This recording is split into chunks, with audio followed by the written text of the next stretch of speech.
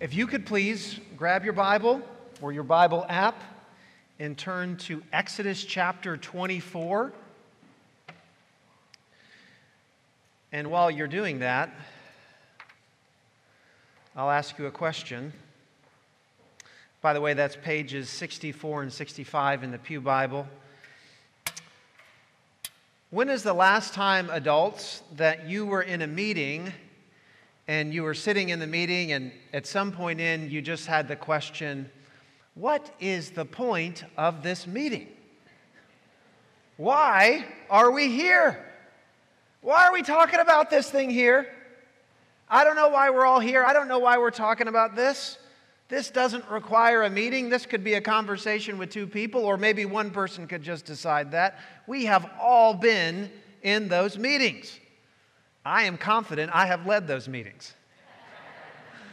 Because sometimes you set a meeting and you've got a good purpose in your heart, but you lose it. You lose sight of it. Students, kids, when's the last time you were sitting in a class and you said, I don't really understand what we're doing in class today? Because it doesn't seem like there's anything, and we've got some great educators in this church, by the way. I love our educators. One of them lives in my house. But we all know the reality. Kids, you know the reality. You've been in a classroom. What are we doing? We're not learning anything new today. We could be home. We don't need to be here today. We have an expression that we use in our culture. We have this expression that it is very easy in life to lose the forest for the trees. And what we mean by that, we all know what we mean by that.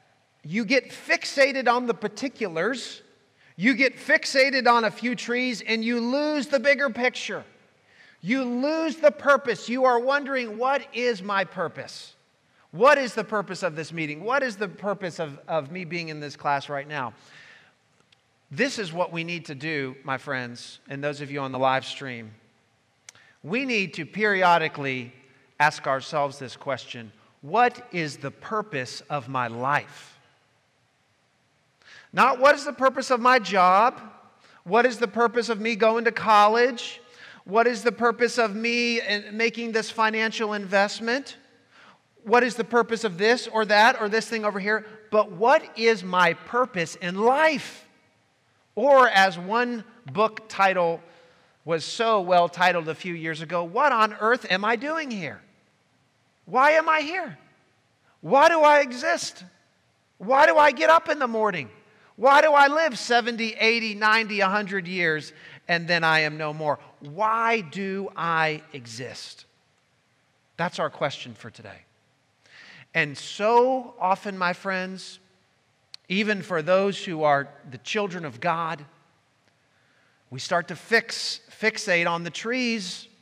Maybe we find a couple trees we really like, really fascinating, and we lose the forest. We learned last week, when we were in Exodus 19 last week, who we are. We learned that our identity must be received, it cannot be achieved. And in Exodus 19, God says to His people, you're going to be my treasured possession. You're going to be a holy nation. You're going to be a kingdom of priests. In Exodus chapter 24, His people are still on the mountain. He gave them the 10 Commandments in Exodus 20. And I'm sure there will be a sermon series one day on the 10 Commandments. But we come today to Exodus 24. His people are still there in front of the mountain. In fact, they're going to be there all the way until the book of Numbers. God is in no rush to get His people to the promised land until they have learned what He wants them to learn. Exodus chapter 24, this is a glorious chapter. This chapter alone could easily be a 12-week sermon series, but we'll spend 1 week on it, and I'm going to read the first 2 verses, and then we'll jump ahead to verses 15 to 18.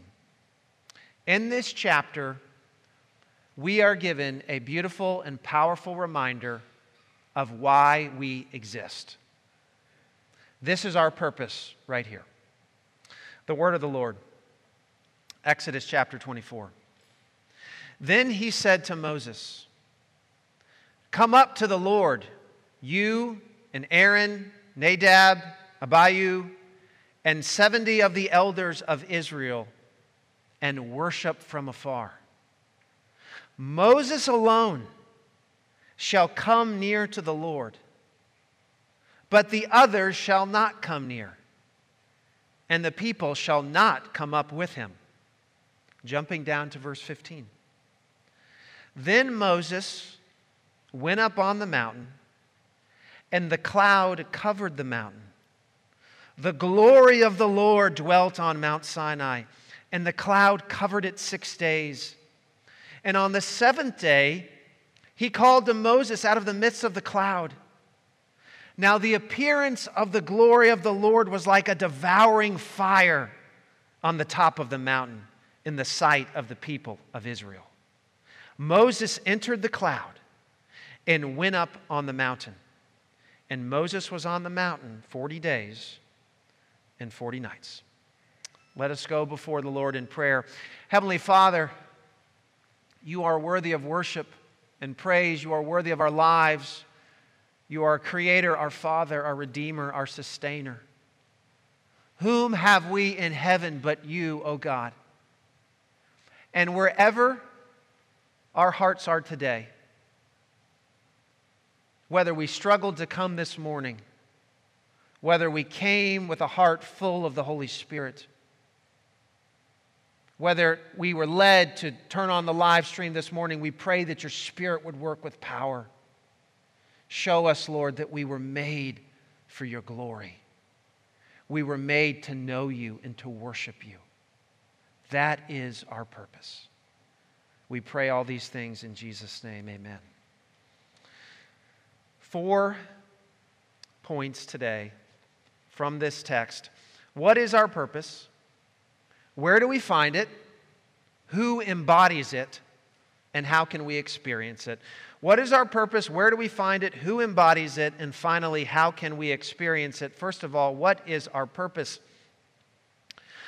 One of the things I love about being in the PCA and being a Presbyterian is that we know what our theology is. We know what we believe.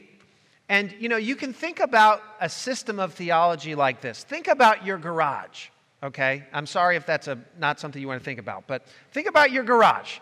You got your tools over here, you got your mower, and then you got the basketballs and the footballs, you got a couple pairs of rollerblades, the bike that you want to ride, you've got some, your apocalypse food in case you're ever going to need that. You got that stuff ready. And you got a way to organize your garage, right? You have stuff, hopefully you have some stuff, you have a space your car can still get in here. I'm describing my garage very well right now. But think about your garage. There's a way to organize your garage. The Bible, this book, is God's Word.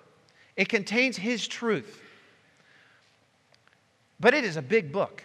And you can think about a system of theology as a way to organize the truths of this book. Now, we don't believe that our theology is perfect. We don't believe that it's on the level of God's Word. It is not. God's Word is authoritative, not our theology. But our theology is how we view, how we organize God's Word. And we have this wonderful gift, my friends, in our theology. We call it our standards. We have our Westminster Shorter Catechism, our Westminster Larger Catechism, and our Westminster Confession of Faith. And it's such a useful tool, parents, to get God's Word into the hearts and minds of your children. Catechesis, the church was doing it from the very beginning. They were training up the next generation to know who God is. And I'll tell you this, even those who are outside of the Reformed tradition love the first question of the Westminster Shorter Catechism. In fact, tons of Christians know this. Maybe most Christians, in fact, know this, have heard this before. Here's the question. What is the chief end of man? And this is the answer. It's so simple, it's so beautiful, it's so profound. The chief end of man is to glorify God and enjoy Him forever. That is why we exist. The Bible tells us that in 1,000 different ways, but this is a useful and helpful summary of that. This is the way I might put it. Maybe this language would help you. It's certainly not anywhere near as beautiful as our Westminster Shorter Catechism says, but you could say that the purpose of every human being is to know God, to walk with God, and to reflect God to the world, and by doing so, to bring God the glory that He alone deserves. That's why we exist. We exist to glorify God. We exist to know God. And that's why God has done everything that He has done in the Bible up to this point. It's for that reason. Why did God save His people from the Egyptians? Why did He call Abraham to be the father of all nations, to gather a people from every tribe, tongue, and nation to Himself? Why did God do any of that? He did it for His own glory. Human history is the story of God saving a people for His glory, full stop. That's why God's done it. To save a people for His glory. Now, has He also saved us to fulfill His covenant promises? Oh, yes, He has. Has He done it to demonstrate His power to the world? Yes. Did God save His people because He loves us more than we could ever understand in 1,000 lifetimes? Yes. All of those things are true, and they are clearly taught in the Bible. But the thread that ties it all together is that God has saved a people for His own glory. Or we might say it like this: all the other reasons that I've named, they all weave together, or they blend together like the different instruments in an orchestra to reach a beautiful crescendo in God's glory. It's all about His glory. Now, if some of you are thinking that seems very selfish of God, I'm going to get to that in just a moment. But first of all, let's ask this: what is God's glory? What is it? The Hebrew word, many of you have heard this before, it means weight. It means the weight of something. And even today, we still weigh things. When's the last time you went to the grocery store? You put stuff on that little scale. You said, okay, that's going to cost this. We still weigh things. We sell oil by the barrel. We weigh all kinds of things still in our society today. And how much more before iPhones were invented and all these little bits of technology that are worth a lot of money, how much more in that day did they put value on things based on its weight? When the Bible says that God's glory, when it uses the word weight, what it wants us to appreciate on some small level is that His glory is the reflection of His beauty and His value and His worth. It's the majesty of who He is and what He has done. That's what one scholar says. His glory is the reflection of His being. Friends, don't you know that if God stopped holding everything together right now, everything would cease to exist, but there would still be God and there would still be His glory. God's glory never gets old. To the saints in heaven, those of you who have a loved one who is in God's presence right now, I can promise you they are not bored one bit. I can promise you the experience that they had when they first saw Jesus is no less powerful and amazing and thrilling to their being than when they first saw Him. The angels never cease to be amazed at God's glory. It's all about His glory. Now, I know, because we modern Americans, this is the way we think, that it's easy to think, that seems kind of selfish of God. God seems like He's really hung up on Himself. He's made everything about Him. He wants everything to glorify Him. He wants all the attention on Him. And I'm told that the way that I am to love someone is to take the attention off of myself and to put it on them. So how does that make sense? But when you think about that for a minute, there's really a very, very clear answer to it. If the greatest good that you and I can ever experience, if the greatest happiness that we can ever know is to experience God's glory, is to be in His presence, then God is actually doing the most loving thing that he could ever do for you and me. You see what I'm saying? If God's the greatest good, if there's nothing greater than him, if there's nothing better than being in his presence and experiencing his glory, then it would actually be wrong of God to try to make us happy with anything less than himself. But if he is the greatest, and his glory is unlike anything else, and we can only find our greatest satisfaction and purpose and joy in him, then actually the most loving thing that God can ever do to a person is to save them so that they can experience his presence, his power, and his glory. It's the most loving thing that God could ever do. And that's exactly what he does by sending his son, the Lord Jesus, to die for our sins. God's glory is his beauty. It's the reflection of who he is. He wants us to experience it, friends. He wants us to know it. That's our purpose. Where do we find it? I'm going to be very brief on this next point. Where do we find God's glory? Well, to go to our text, we find it on the mountain. We find it in God's presence.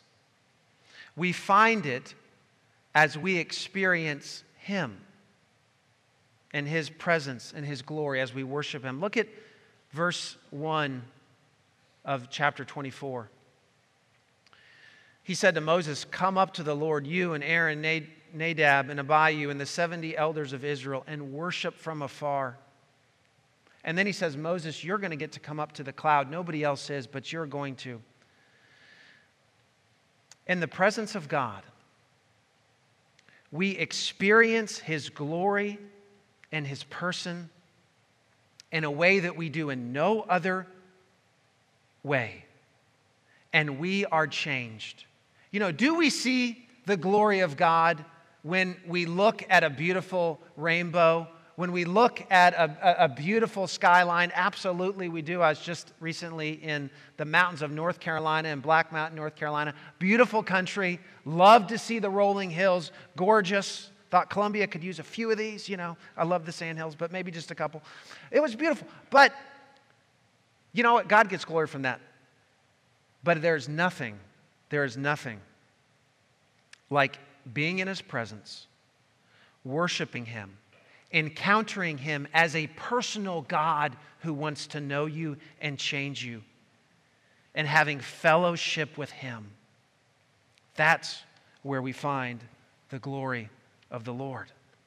And if I'm going to get through 2 more sermon points, I need a little bit of water. So just one moment. Where we find God's glory is in his presence. Do we find it in other places? Yes, we do. We do. All of creation reveals God's glory. We see it all over the place.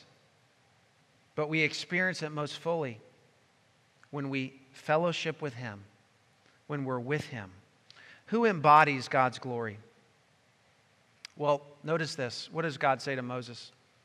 He says, look, it's actually, I would so encourage you to go back later and read this whole chapter. This is an incredible chapter.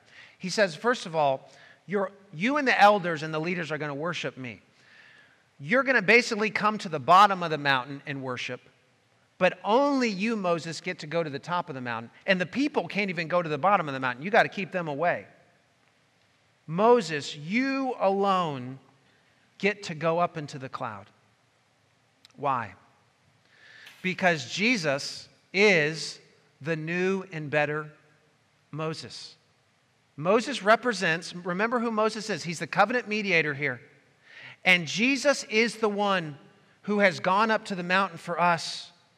Jesus is the one who's made a way, and that's what Moses pictures here for us. Only the mediator can go to be in God's presence. And now the Lord Jesus, the new and better Moses, has given us access to God. Peter says this. He says, seeing God is a matter of knowing Christ. Do you know that? Do you want to see God? Do you want to experience his glory? Do you want to go up to the mountain? You can do it right now. It's a matter of knowing Christ. Let me take you to 4 scriptures that talk about the glory of our Lord Jesus. John 1:14. And the Word became flesh and dwelt among us. And we have seen His glory, glory as of the only Son from the Father, full of grace and truth. Jesus is the glory of God. If you see Jesus, you see the glory of God. John 14:9, Jesus is talking to Philip. Jesus says to Philip, have I been with you so long and still you do not know me, Philip? Whoever has seen me has seen the Father. How can you say, show us the Father? Philip, it's right here. It's all in me. I'm the covenant mediator. I'm the one who's come to fulfill all the promises. 2 Corinthians 4:6.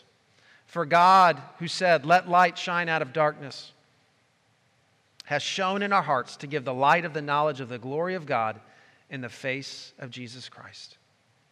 It's right there, in the face of Christ, the knowledge of the glory of God. And finally, Hebrews 10:22. Let us draw near with a true heart, in full assurance of faith, with our hearts sprinkled clean from an evil conscience and our bodies washed with pure water. Now, why did I add this scripture? Because earlier in this chapter, in Exodus 24:8, it says Moses sprinkles the people with the blood of sacrifices. By the way, it's really fascinating. Both sacraments are pictured in this chapter. Moses takes the blood of the sacrifices and sprinkles the people to say you're clean, you're covered, your sins are taken care of. And then later, this is really incredible, later Moses and the elders basically take communion with God in verses 9-11. They eat with God. Both of the sacraments are, in my opinion, pictured here in this. Let's get to how can we experience God? How can we experience His glory? If that's why we were made, then how can we experience it? And you know the answer. So many of you, those of you on the live stream, it's to know the Lord Jesus Christ as your Savior. It's to say, Jesus, you are the glory of God. I believe what the Bible says, that God has come in the flesh in you. You weren't just a good teacher. You weren't just someone that told me to love my neighbor. You're God Himself. And in you, I'm able to go to the mountaintop. I'm able to experience the glory of God when I come to you, Jesus. It's only through knowing Christ that we can fully experience the glory of God. You know, there's a lot of people today that will say, I don't need church. I can just go for a hike on Sundays and this sort of thing, and I experience God in other ways. And look, it's true that other ways give God glory, but there is only one way to know God. There is only one way to have true, intimate fellowship with God. There's only one way to really experience the glory of God, and that is to know Jesus Christ as your Lord and Savior. Have you done it? Do you know Him? Have you really bowed the knee? I love the word surrender. I think surrender captures it so well. So often the barrier for people not wanting to follow Christ has nothing to do with the intellect. It has nothing to do with intellectual things. It really comes down to a person saying, Jesus, I don't want to surrender. I don't want to bow the knee to you. But when we do that, when we say, I'm ready, God, I'm ready to stop trying to do life without you. I'm ready to stop trying to be the king of my life. I'm ready to stop trying to be the God of my own life. And I'm ready to bow the knee to you. Receive you by faith, not by my good works, but only as a gift of your incredible grace. Jesus comes and changes, renovates our own hearts. We have to know Jesus as Savior. Second, we need to pursue God on His terms and not on our terms. You know, God, notice all the instructions that God gives. Okay, Moses, I want you to do this. And then the elders can go this far and they can't go any further than this. And then I'm going to call you up. And then the cloud's going to descend, but you can't go up yet until I tell you can go up. Our God is a mighty God. He is a loving God. He is so full of God. God is love, 1 John 4:8. He's the definition of love. But as one I'll just read the verse 17. The glory of the Lord appeared at the summit like a consuming fire. God is holy, and He's majestic, and He calls on His people to meet Him on His terms, to meet Him in worship, to meet Him through His Word, to meet Him when we take communion, but not to say, God, I'm just going to find my way to You however I want, but rather I want to meet You on Your terms. You tell me how to meet You. And God tells us very clearly in His Word. It's to be in His presence in worship. It's to read the Word. It's to pray. It's to partake of the Lord's Supper. It's to be with His people. I'll just say a few brief words here. I really believe that there is an amazing picture of communion in verse 11 of this chapter. Moses and the leaders, it says they beheld God and they ate and drank. And then, of course, we have the sprinkling earlier than that. Fascinating things here. But God is calling us, friends, to worship Him. And to worship Him on His terms, in His ways, and so to find our purpose, to be recalibrated every single week. Because you know what happens to all of us? We all lose the forest for the trees. We get hung up. We see a beautiful tree and we think, this is great. And then the next thing we know, we're fixated on that. And we're not fixated on the big picture. We're not fixated on why we were made. And so often in life, the things that capture our hearts are not sinful things. They're good things that we elevate to ultimate things. There's really two kinds of prayers of repentance that we all need to be praying. One is a prayer of repentance that says, Lord, I have sinned. I have rebelled against You in this way, in this thought, in this action, in this failure to do something that You called me to do. Lord, forgive me. Your grace is so good to me in Jesus. Forgive me.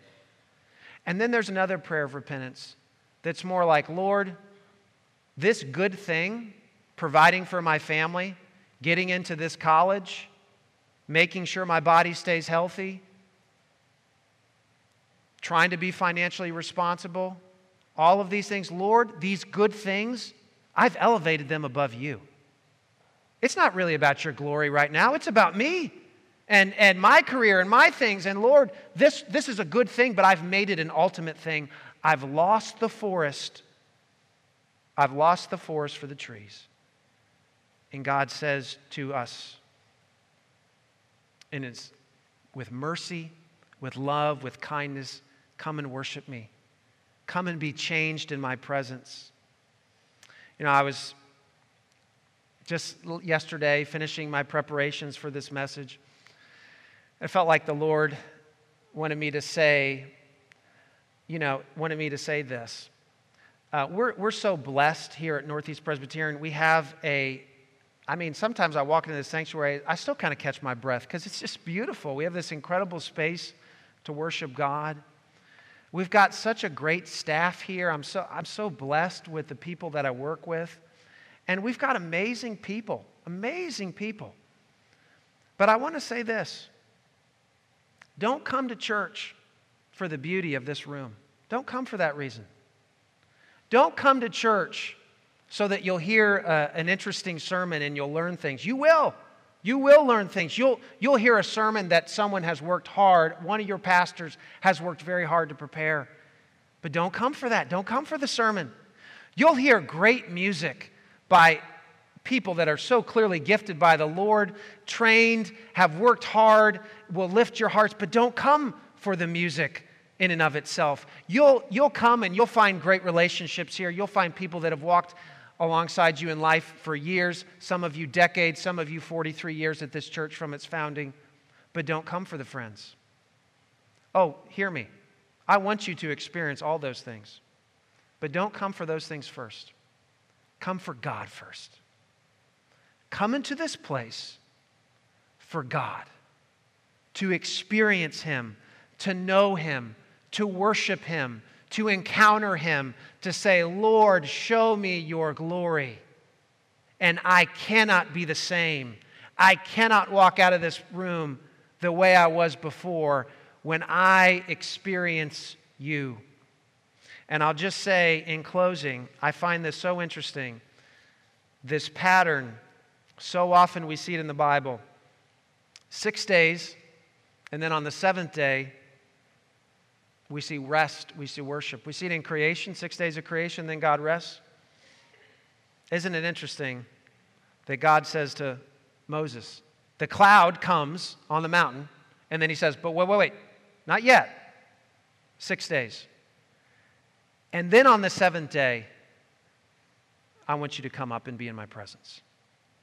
I wonder if God is trying to tell us something, tell his people something with this whole worshiping him in a unique way with his people in 1 and 7. Because it's all throughout the Bible. 1 in 7 days, come and be in my presence and be restored so that you can go out and be a blessing to others. Why do we exist? We exist to glorify God and to enjoy him forever. And I say it as much to my own heart as to anyone else's.